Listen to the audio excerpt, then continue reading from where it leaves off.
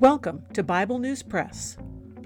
Our goal is to discuss biblical faith beyond cliches and buzzwords, whether such words are religious or political. Sometimes we sit around the table and fellowship. Sometimes we do a little time travel. It is all part of our journey with our Abba Father, who has given us the key to life. We do it with Jesus, and we do it together. Welcome. Hello, I'm Laura.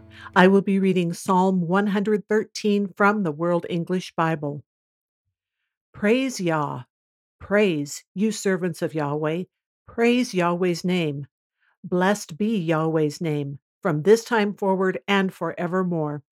From the rising of the sun to its going down, Yahweh's name is to be praised. Yahweh is high above all nations, his glory above the heavens. Who is like Yahweh our God? Who has his seat on high?